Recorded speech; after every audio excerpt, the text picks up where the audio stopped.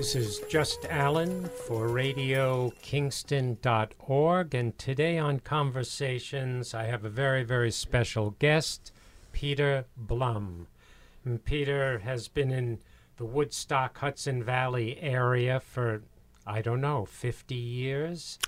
Next year, 2019, will mark my 50 years. Wow, I was close. Yeah. And Peter is a neuro-linguistic expert, a hypnotist expert, and a sound healing expert. And I'm going to have Peter explain what these things are. Peter, can you explain neuro-linguistics to us? Okay.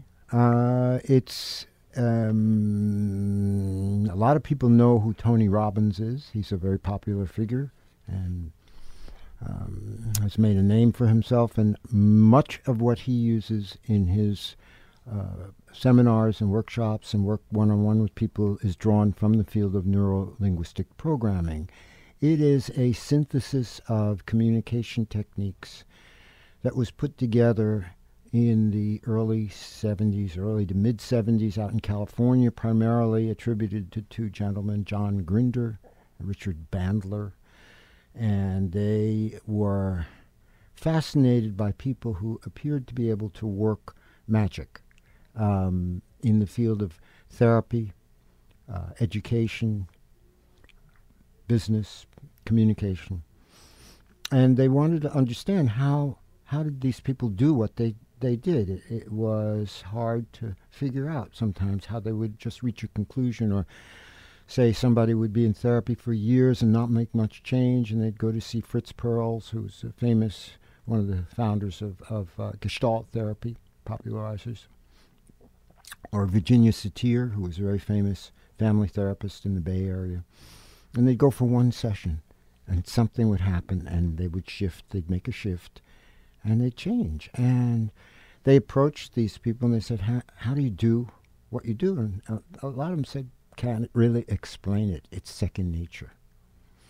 But because Richard Bandler was a computer systems analyst, John Grinder was a professor of linguistics, so he was very interested in the language that people use, hence the linguistic in neurolinguistics. And Bandler said anything that a human being does can be studied and broken down into small enough bits and pieces that we can build a model of it and we can replicate it. So they went about analyzing and building a model of Virginia's work, of Fritz Perls. Other people they studied, Abraham Maslow, Piaget, the famous child psychologist, Gregory Bateson, very famous man who's mostly known because he was Margaret Mead's husband. And finally, Bateson said, go out and meet this crazy old psychiatrist in Arizona, Milton Erickson. And they went and they studied Erickson. So NLP is a synthesis of the best of the best. And it is utilized to clarify communication. It gives the premise that in life we don't get what we deserve, we get what we communicate. Well, but how does that work, actually? Is it like an analysis when you go to a psychiatrist and they use this particular kind of session to open up your mind or to make you get in deeper into yourself? How do you describe what actually occurs? So my understanding, and if you asked a dozen different people, you'd get different versions of it. My understanding is that, and it goes back earlier, before I studied neurolinguistic programming, and for decades I'd been involved with Buddhist practice and philosophy. And the Buddhists, like the Greeks, say body, mind, spirit, but in a sense they also say you do a triple prostration, and you say I'm purifying, I'm dedicating mind, speech, and body, speech, and mind. So in a sense, a human being is the sum of their thoughts and feelings, their actions, and their words. That's our legacy. That's how people know who we are, by what we say, by what we do, and by what our thoughts. And our thoughts and feelings are internal. That's until we express them through our speech and action. So a person maintains who they are with this loop. It's a feedback loop, a cyber loop, that as I think, I act, and also as I speak, I confirm my thoughts. I make them into reality. The ancients knew this in the practice of spells and incantations. By saying certain words, whether it was a curse or a prayer, a blessing, a good spell, bad spell, we make things as they are by speaking them. The word has power. So in the 21st century, we're saying the same thing. Take a look at your language. You don't have to go into years of psychoanalysis to go back and, my mother locked me in the closet when I was 3. Yeah, okay. And there's some value in doing that. But people can also get stuck in that for years. And now what? You're 50, you're 60, you're 70, and you're still carrying that around. So changing the focus, changing the story. What is the story that you're talking to yourself and to others all the time? That's a big focus of my work, and those stories are put into words. They're verbalized. So breaking the cycle means changing the patterns of language, which are reflecting the thought, but also are reinforcing the thinking, and changing the behavior, changing the physiology. So, a famous short story from an NLP teacher. He said, today, to all the students, get out your notebooks and fresh page and write up at the top of it how to get whatever I want. Everyone got very excited. He said, all right, now sit up and assume the physiology of excellence. So you put your shoulders back, you drop them, you put your chin up, you flash your eyes. This is saying some of the Tai Chi movements. It's like, now you flash your eyes. So you put life in your eyes, you smile, you take a deep breath, right? Good. He said, now underneath where you wrote how to get whatever I want in life, write ask.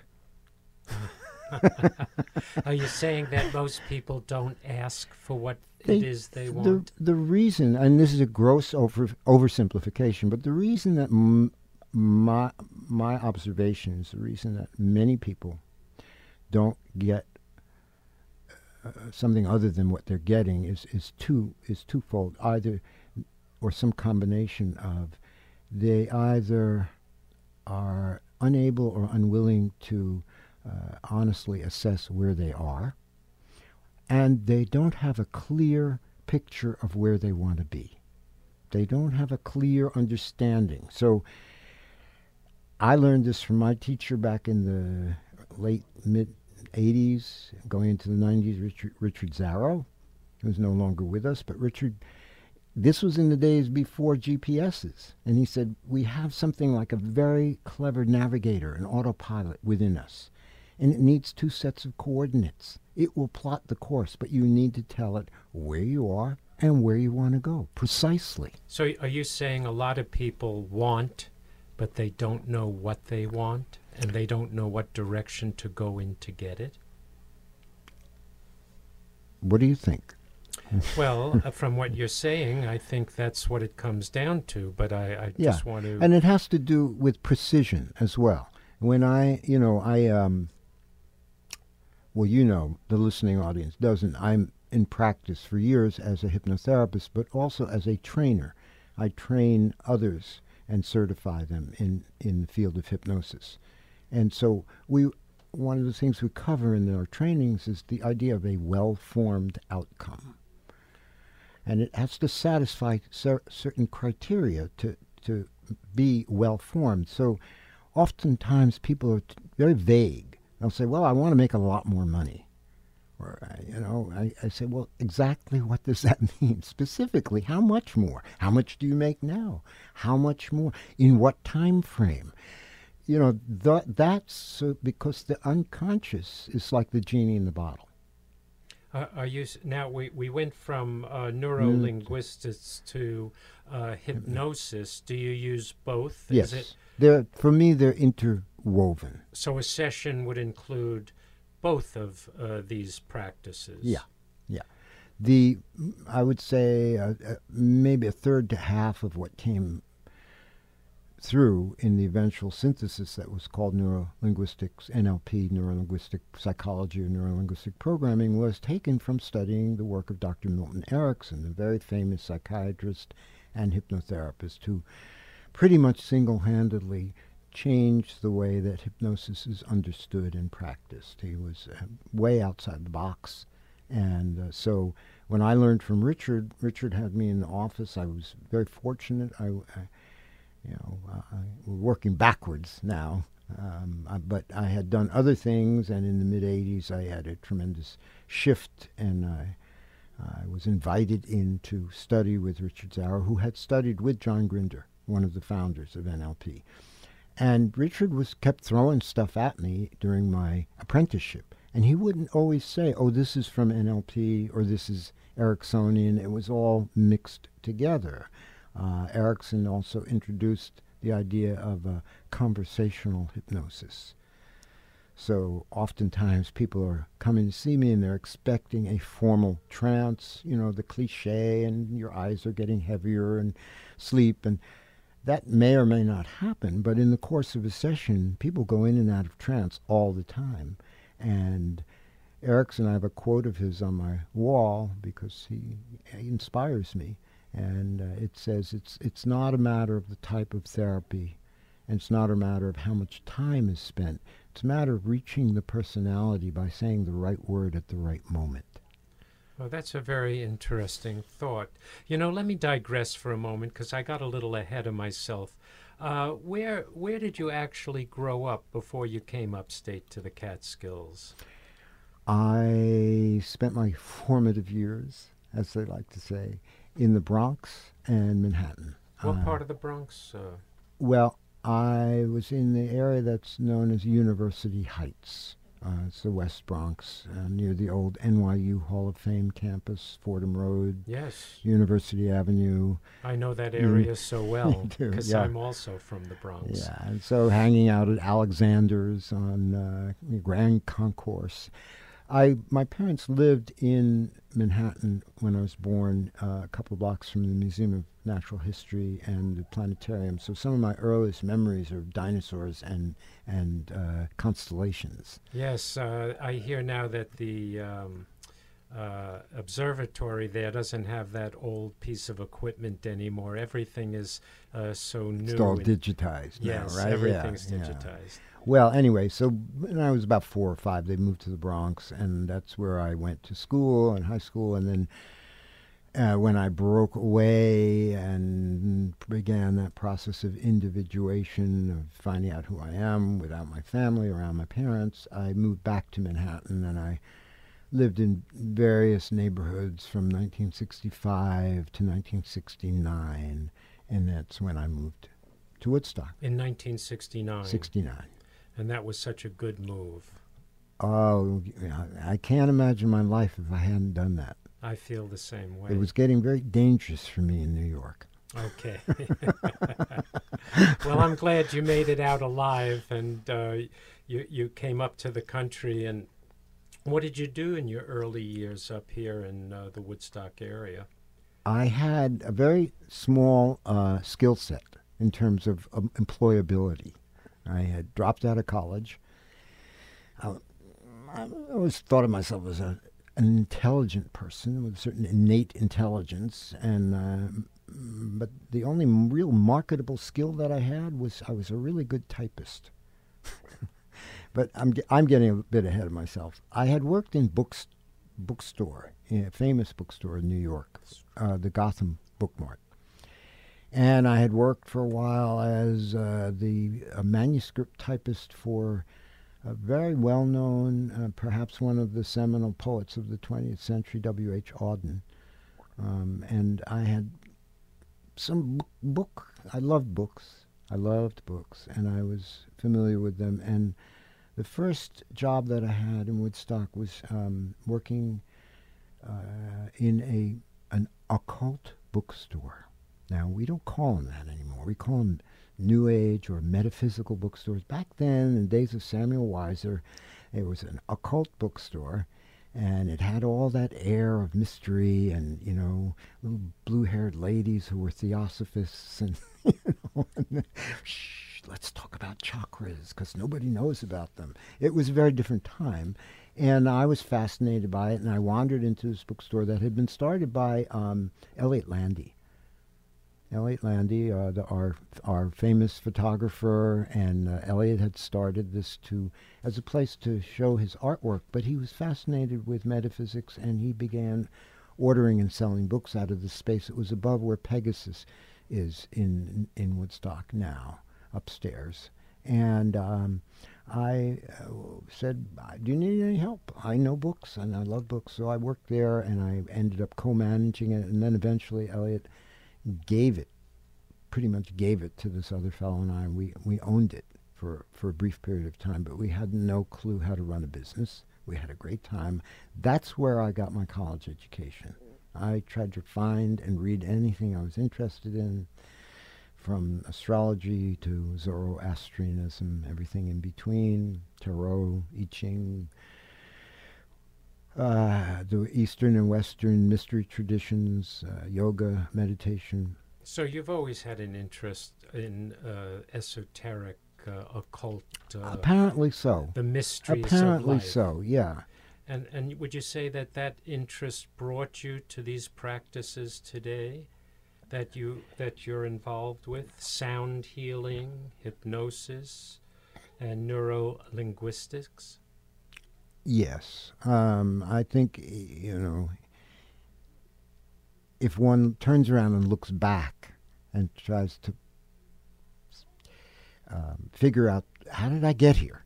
What were the bends and twists in my life exploration that led me here? It seems kind of obvious that I was always tracking a certain, fascinated with human behavior, communication, but also the unseen, the invisible world, the intuitions and hunches and visions and dreams. And I've studied with Native American medicine people and shamans as well, and I incorporate some of that into the work that I do.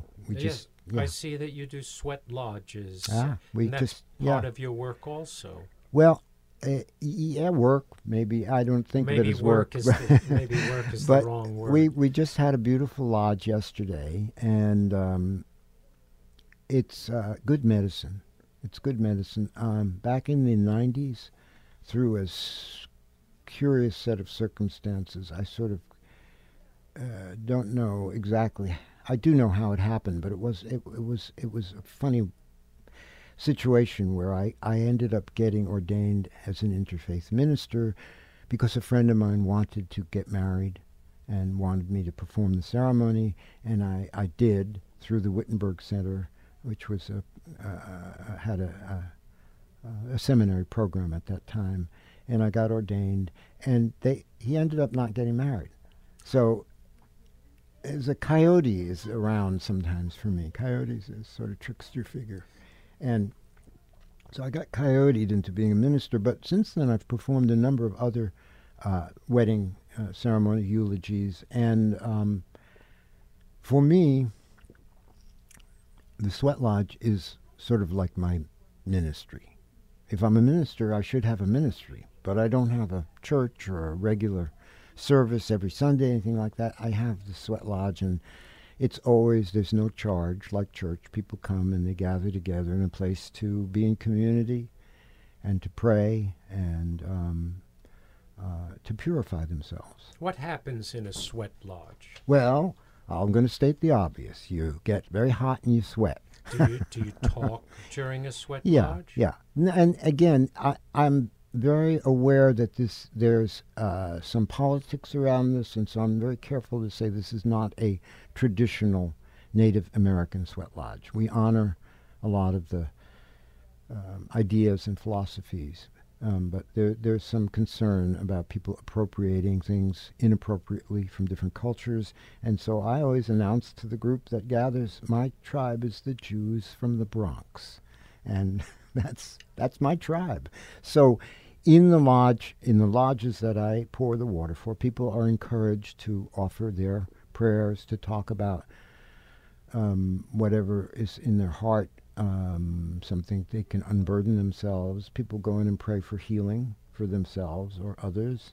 And you sweat out a lot of toxins. It's physically very good for you. Do you build a sweat lodge each time you do this, or do you have a permanent sweat lodge? Well, it's dressed each time. We have a lodge that's made every couple of years, and then the saplings get brittle and start to break, and we take it down, and we have to cut fresh saplings and build another. It's a hemisphere. They're rooted in the earth, the saplings trimmed and then tied, bent over and tied. So you see a half a dome above the earth, and then it's covered each time with blankets, and that's how it's made, dark and airtight and light tight. And stones are heated for a time outside in a fire and then brought in and put in a pit in the center. People gather inside, the flap is closed, you're in. Closest thing that most people experience after being born to the womb. It's hot, it's dark, and it's wet. How many people do you usually have in a sweat lodge? I'm sure it varies from time to time. Whoever shows up, and sometimes there's 5 or 6, and sometimes there's 10 or 12, and sometimes there's 20. And I have a teacher who I began as a mentor. He still is, but now it's been developed over 25 years into a friendship, and 30 years almost. And when he comes, I step aside and he pours the water, and he's kind of a well-known guy, and so word gets out, and so we've had 30 people in the lodge when he's there. But when you say he pours the water, does he pour water over the stones? Yeah. And that creates the steam. Yeah. And now that you're in the sweat lodge, do you have to go out and get more hot rocks as time progresses? Yeah. There are, in the lodges that I learned, and they said, do it as you were taught. That's the admonition. Do it as you were taught. So the way I was taught was to do 4 rounds, one for each of the 4 cardinal directions. This is based on the medicine wheel teachings. And the flap is opened, and more stone people, as they're referred to, more stone people are brought in from the fire for each round. So. And these stones, are there specific kinds of rocks or stones that you use, or any stones can absorb this heat? The best stones, which are very difficult to find around here, are igneous rock, lava stones, because they're forged under such high heat that they can be heated over and over again without crumbling. Can't find those here, so we use what we can. River stones are good, but they will also sometimes hold water in them, so you want them out of the stream for a while so they don't explode in the fire. Granite is good. Limestone is good. All of those are suitable. Do you do any of your teachings, your hypnosis, or anything like that in a sweat lodge? Only in a very sneaky way. Oh. So it's so subtle that they don't. I don't even know it. No, Oh. it's here's the thing that I'd like to bring up is that I want to expand people's understanding of what hypnosis is, and I'd like to say that, from my point of view, having been involved in the field for 30 plus years, everybody's going in and out of trance all the time. It's not what you see in old movies or on the stage, although that is a form of it.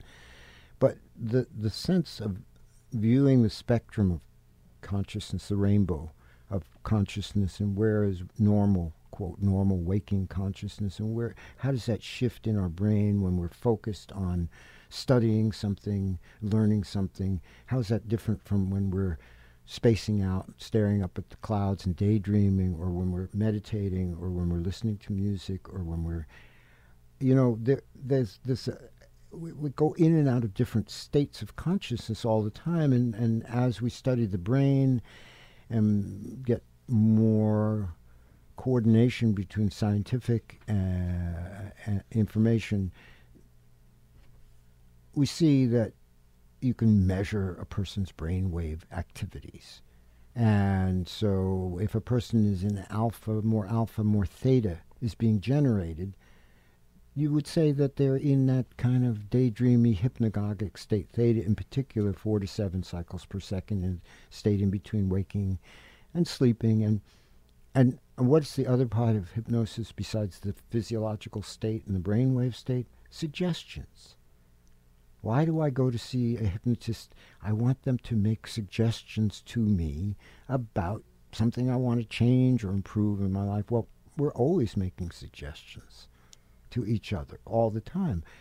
In a sweat lodge, just as in a sound bath or any other kind of sacred ceremony, you're creating a space, and there's a different vibe. There's an expectation. I watched you do some of your shows years ago. You know, creating the situation, the setup. So people are waiting on the edge of their seat. They're expecting something. And in that moment, it goes back to what Erickson said, reaching the person with the right word at the right moment. So in a sweat lodge, certainly people are out of their ordinary state. They're in the dark. They have a lot of clothes off, although people wear, some shift or shorts or a bathing suit or a towel. But it's different than usual. You're sitting with a bunch of people, maybe you know them, maybe you don't. But we're all in this enclosed space together, and so people can have profound shifts in awareness in that place because it's set up for that.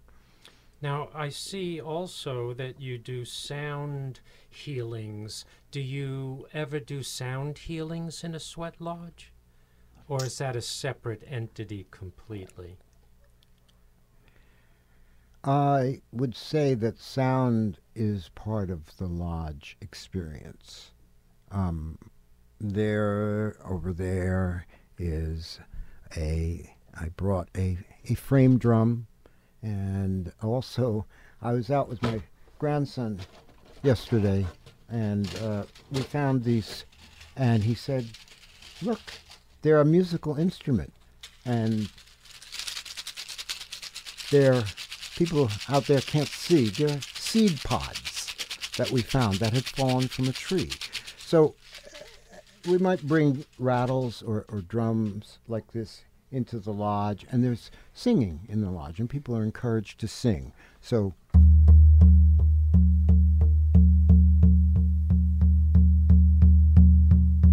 that's, or this.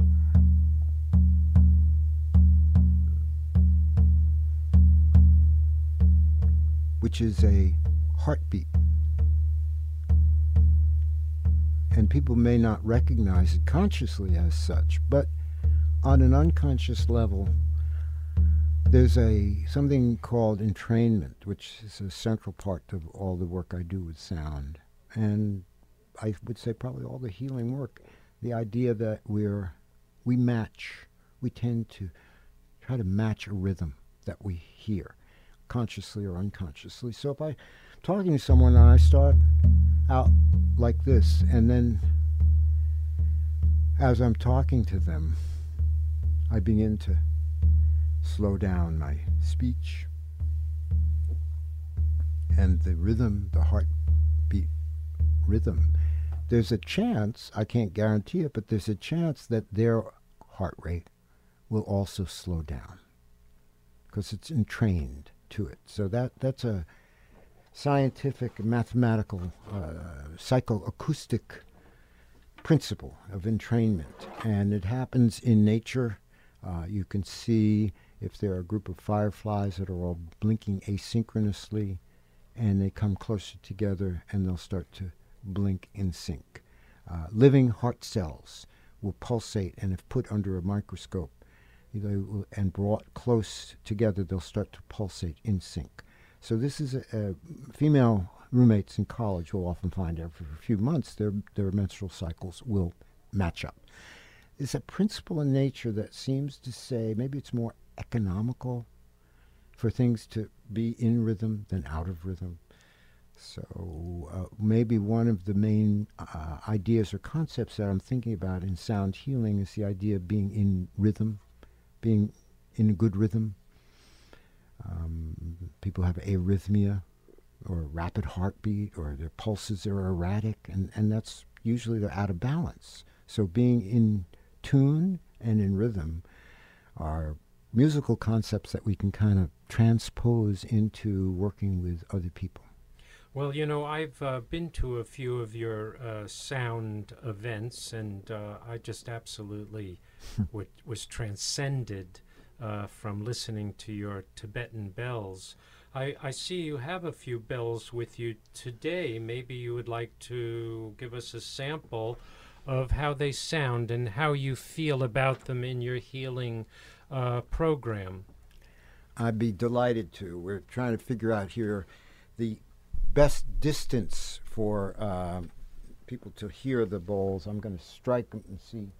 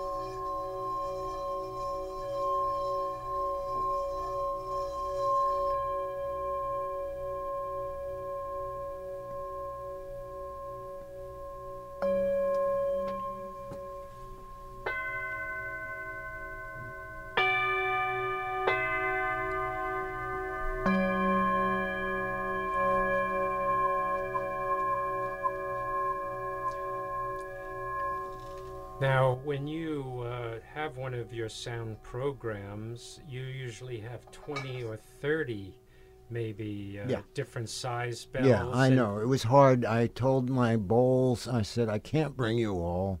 And they had to, some of them had to face disappointment. They drew lots. Yeah. Well, I think the winners sounded beautiful. In fact, this might be a perfect moment to play one of your CDs that you brought today. Okay.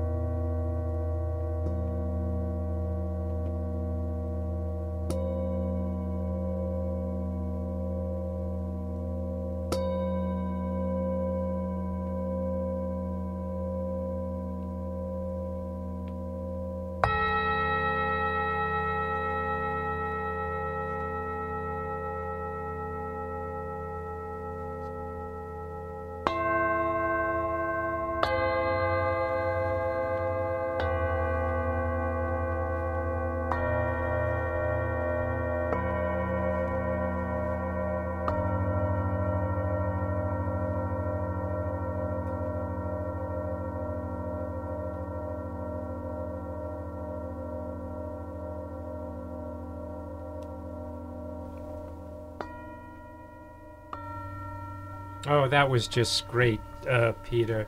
We're going to play a few more as we go along, but I really enjoy the sound. It is transcending when you hear that, the vibrations and the different sounds. It really does take you to another place. It kind of clears everything in your mind. Yeah, I've been a musician all my life, and I was very fortunate. I grew up in a artistic household. My mom was a professional watercolor artist, very gifted, a life member of the Art Students League. And my dad was a half salesman, half operatic baritone. And his great dream was to sing opera, and he sang a lot, and we had music around in the house all the time. And so very early on, I was exposed to many, many different types of music. It was on the radio. We had a piano in the house. My mom and dad would sing Broadway show duets together. It's in my blood. And I started out when I was 13. I got a kunga drum and a guitar, and I started with those instruments. And there's something about it, the ability to move me. I didn't know about hypnosis, meditation, or anything. I just knew that when I listened to music or played music, it took me into a different realm. I was gone. And so I was fascinated with that. And listening to jazz and listening to avant-garde music, and North Indian classical music. There was a WQXR, the radio station of the New York Times, in the 50s. Used to have a Sunday afternoon program where they would play an hour or two of North Indian classical music, and this was before George Harrison introduced Ravi Shankar to the West, and before anything like that had gone on. And so the exposure, and I heard these sounds. I didn't have anyone to talk to about them, but they sounded so familiar. And later, when I began playing the guitar, I kept trying to tune the guitar so that it sounded like it had that buzz and the sustain, which is based on a lot of sympathetic strings that the sitar and the sarod have, that they'll keep the note hanging in the air much longer, much greater resonance. And finally, in 1978, I moved to Amsterdam, Holland. That's my 3-year getaway. Other than that, I've been in Woodstock straight through. But from 78 to 81, I moved to Amsterdam. And while I was there, I found a sitar teacher. I found a gentleman who was a virtuoso sitarist, and I went and I studied sitar with him for 3 years. And so that enriched my understanding. After 3 years, I got to call myself a good beginner. It's a huge field, but I learned a few ragas, and I learned the principles, the ideas of how it's constructed, and it's a vast field of study. Do you still play sitar now? No, but on one of the pieces that I brought you a CD. Hopefully, you'll play a little later in the program. A Walk in the Park is an example of me using the guitar in that way, by open tuning and trying to get increased resonance and playing raga scales. I've attempted to maintain that sensibility. I just felt like I could not continue with the sitar without ongoing access to a teacher. And when I moved back, my dear Indian guru, music guru, Mr. Jamaluddin Bhartia, was still in Holland, and I was here. So I went back to guitar, but I brought some of the things I learned with me. And so I was wondering, well, what is it? What's the thread, the unifying thread to all these different kinds of music that I'm fascinated with? I love African drumming, the drumming of Baba Olatunji and those who came after him, bringing that to the West. I loved the chanting of the Tibetan monks. Well, it's so primal. And there's a richness of overtones, yes, and a rhythmic entrainment. And so as I was studying hypnosis in the mid-late 80s, I was like, oh, that's the unifying thread. They all put me in a hypnotic trance. These, as opposed to listening to pop music. Yes, I think that music was hypnotic. Indian-styled music is very hypnotic. Very hypnotic, yes. And they say these sounds What about a singing bowl?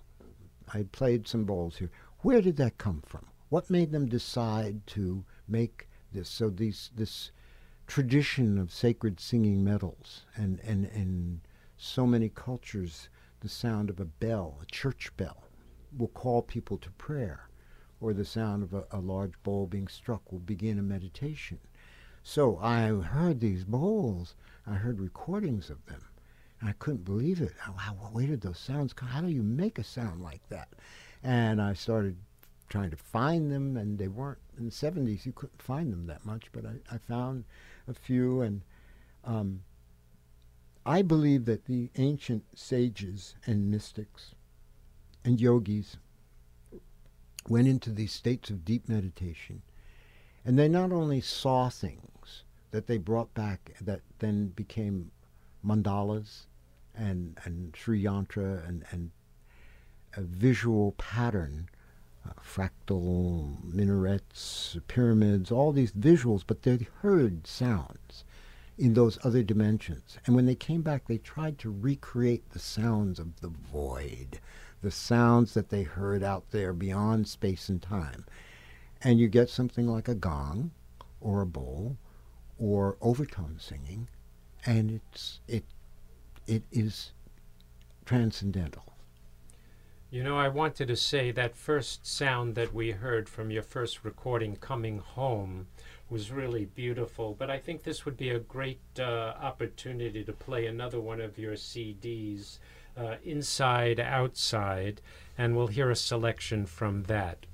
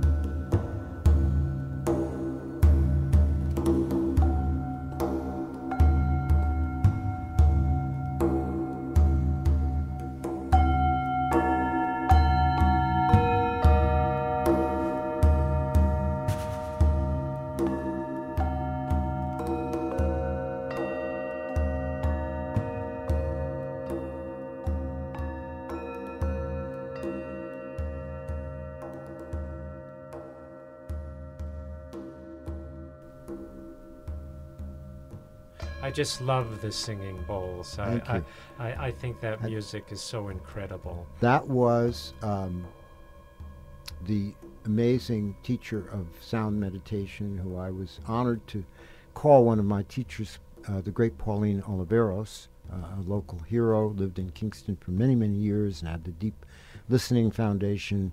And for that particular project, Inside Outside, I thought I've studied so many different kinds of music, and I know so many different types of musicians.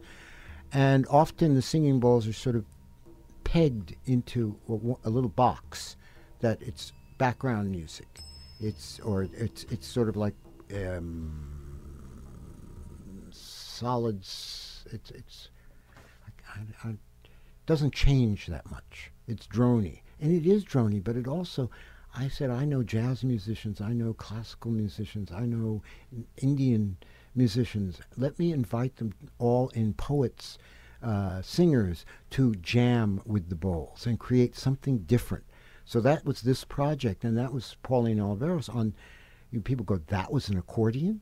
Because she played the accordion like it was, there's other cuts on there. Joe McPhee, a great jazz musician, avant-garde jazz musician, came up from Dutchess County, and I said, "Oh, Joe, you brought a soprano, saxophone, flugelhorn." He goes, "No, those are sound generators." Oh, so he didn't want it to be held into a category of expecting a certain type of sound. Let's get back to your practice of neuro-linguistics, hypnosis, and sound healing. Do you combine all of these in a session? It's sometimes.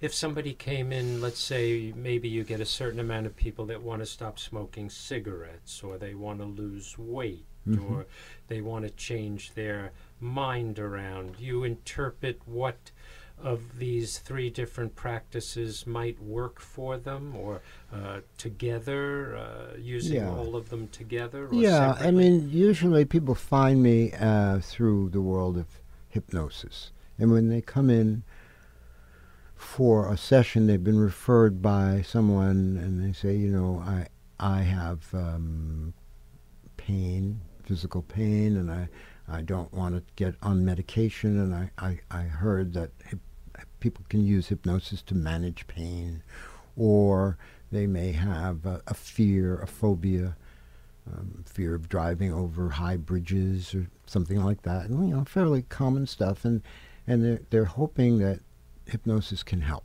So certainly I'll work with them on their language, on their self-talk, and give them certain linguistic hints, things that they can listen for, red flag in their language, that they can begin to change how they describe themselves and how they describe their situation. There's a certain amount of formal trance that goes on where I will lead them into a hypnotic state through relaxation and breathing, and then maybe tell them a story. The sound healing is more kind of in a separate category, although I will have, you come to my office, you see gongs and singing bowls and drums and tuning forks all around. And I did want to mention a wonderful organization that I've been affiliated with for 6 or 7 years at least, called Healthcare is a Human Right. And it's alternative access to alternative health care for free. And there's a clinic that's held once a month in Kingston at the Lace Mill, which is a low-income artist, partially subsidized RUPCO housing for artists on Cornell Street. And the second Thursday of every month, we go over there and we set up a pop-up clinic for 3 hours, and people can come in and get Reiki, acupuncture, massage, chiropractic. So it's a collective of yes, a many number people. of practitioners come. We come in and we set up, and there's an interview process. People are given their choice of treatment on first come, first served basis, and it's a great organization, and it's completely a philanthropic. It's charitable. Nobody gets paid. No one gets paid. They just do it. They volunteer their time because healthcare is a human right. Absolutely. And why, it's not covered. These things are not covered by a lot of insurances. And so there's a good-hearted group of people that get together and do this regularly. And it started out as a division of family, originally, Family Woodstock, which I also had a decades-long association with, another great organization. And it was held And it's still held once every 3 months in Woodstock and once every 3 months in Phoenicia. But it's once a month in Kingston, and people can go to the website and do a search for, healthcare as a human right. Is that the website Yeah, name? yeah, healthcare is a human right. And you'll find, .com? I think it's .org. .org. Yeah, I'm pretty sure. You can find it, and I encourage people to check it out. So when I go there, the sign says Peter Blum, Hypnosis and Sound Healing. So I can't really bring and set up my gongs and bowls. I might bring a little rattle, especially if I can find some seed pods, or I'll bring tuning forks. Now, I've been incorporating the use of tuning forks into my sound healing and hypnosis practice for the last several years because they're less odd. They're not foreign. They're not woo-woo. People are, oh, tuning forks. Oh, okay. I don't have to go through an elaborate mythology of where the singing bowls are. They really made from 7 metals? And no, they're tuning forks, and I particularly like using the C and the G, and I'm going to strike these and hold them up so that people can hear you. They're tapped on the knees, on the flat part of the tine, so that you don't get a sharp sound, but rather a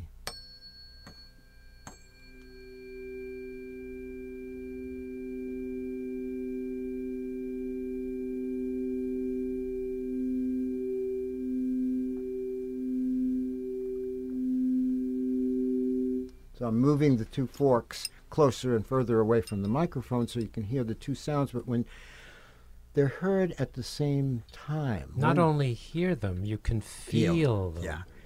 Yeah, and that interval, and I again need to acknowledge I've learned a lot about this from a very wonderful, another natural resource, a national treasure that lives in our backyard, John Beaulieu, a tuning fork maven. He's down in Stone Ridge and travels all around the world teaching tuning forks. He's right here in Ulster County, and I get my forks from John. And John has written a number of books, one called Human Tuning.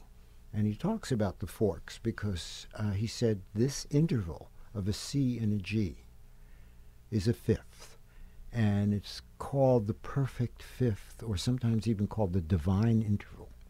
It's the most harmonious interval in Western music. We have the scale. So this is a C, 256 beats per second.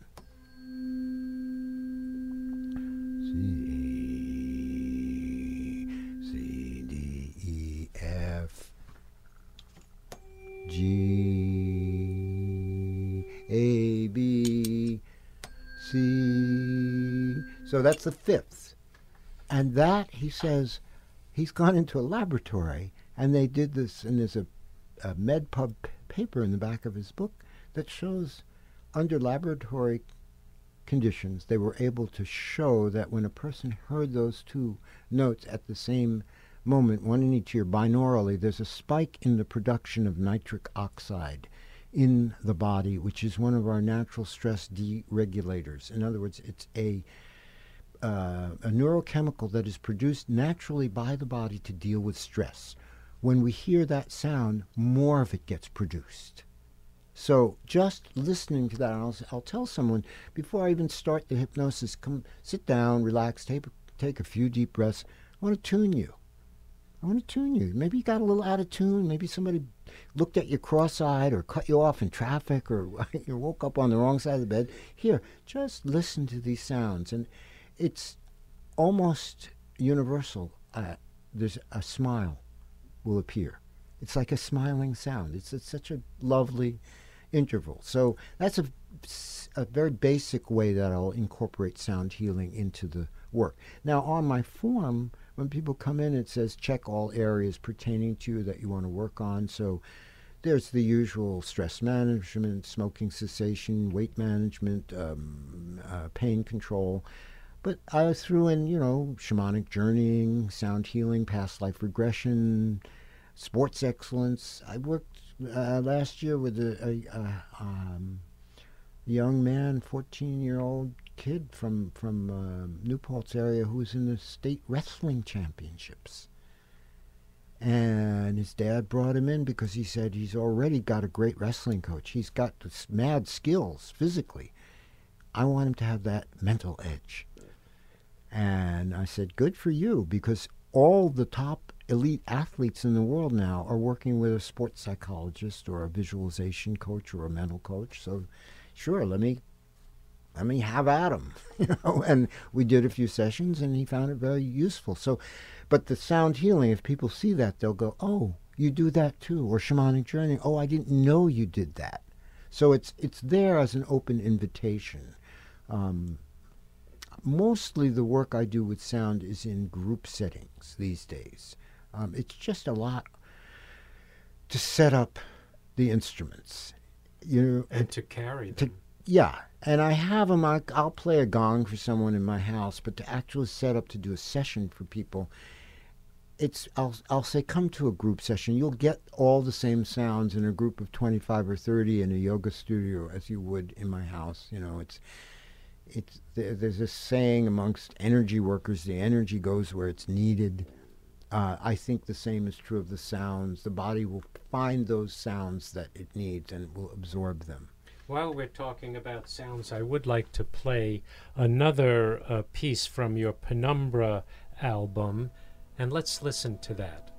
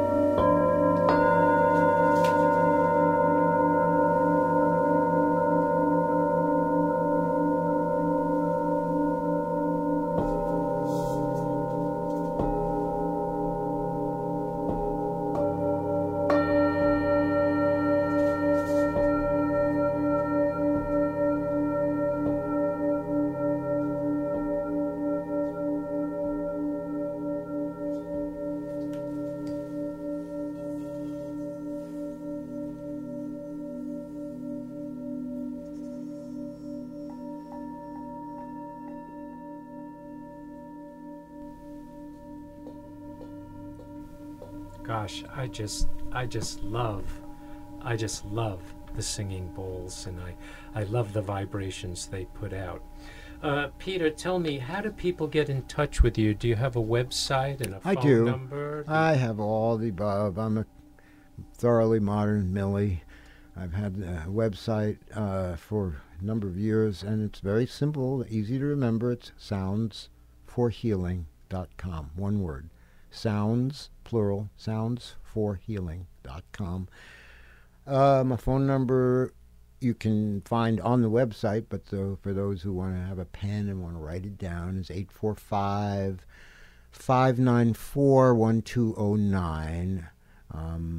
I still have a landline, but it ports over directly to my cell phone anyway these days, so you might as well dial direct. You can text on that number too. Tell us who should come to see you? People with anxiety problems? Do you take care of anxiety? You take care of, as we said before, smoking, and you take care of all kind. Well, that's an interesting choice of words. Take care. I will say that I love Family's motto, which is any problem under the sun. Anything that you want to work on changing or improving, get in touch with me, and we'll talk about whether I feel it's appropriate and feasible. I don't do long-term therapy. This is all short, solution-oriented, brief therapy. I have a couple of friends who are really excellent therapists, psychotherapists, and I'll refer out if somebody wants to do that. But, typically I'll see somebody. I always want to get them in and out the door as quickly as possible. So I might see someone for one session, or 2 or 3 or maybe 4.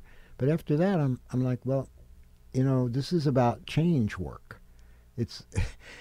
And if nothing's changing, then I don't want to take your time or money any longer. Try a different modality. Maybe go get some acupuncture or whatever. Another form of therapy. Yeah, go change your diet. Now, you also said that you maintain or you're interested in the Buddhist way of life? Yeah, I'm what's called a Jubu. Or is that Buddhist flavored? Buddhist flavored, yeah. There's a wonderful book I read recently called Zen Wrapped in Chocolate Dipped in Karma. Oh, I like that. I like that. And, as an interfaith minister, which I was ordained as back in the 90s, and I feel that it's important to be familiar with and comfortable with all the major spiritual paths, as many as possible. So I go and study with my friend Robert S. Formas, who teaches classes on the Kabbalah, Jewish mysticism, and I've studied with Sufis and the esoteric side of Islam and Hindu practice, and Native American earth-based practices, spirituality. I would say the one that for me resonates the most deeply is the Tibetan Buddhist teachings, and I've been very fortunate to have been involved with that and studied with some great teachers since the mid-'70s. Well, you're a very interesting fellow, Peter Blum. I've enjoyed our conversation, but I'd like to know before we end our session of conversations today, is there anything you'd like to put out for people besides for get out and vote? Yeah. Is there anything you can say to leave our... Yeah, be kind to each other. Everybody's doing the best that they can. And there's a wonderful book called The Four Agreements by Don Miguel Ruiz. And there are some books that I say you don't even have to read the book. Just read the inside flap. Just, you get... The Four Agreements are first, always speak impeccably. Always, always use your words for good, never to harm or for malicious purposes or slander or gossip. And the second one is don't make assumptions. Ask questions if you don't know. And the third one is don't take anything personally. That's very good advice. people are projecting their stuff. You're just a blank screen that people are projecting stuff on all the time. The fourth one is always do your best. And it's so simple, and I sometimes find myself, in the Tao Te King it says, he who feels punctured must once have been a bubble. Well, Peter, I've really enjoyed our conversation Thank you so much. today. Thank you so much for coming. And just have a wonderful holiday season and enjoy that grandchild of yours. Mm.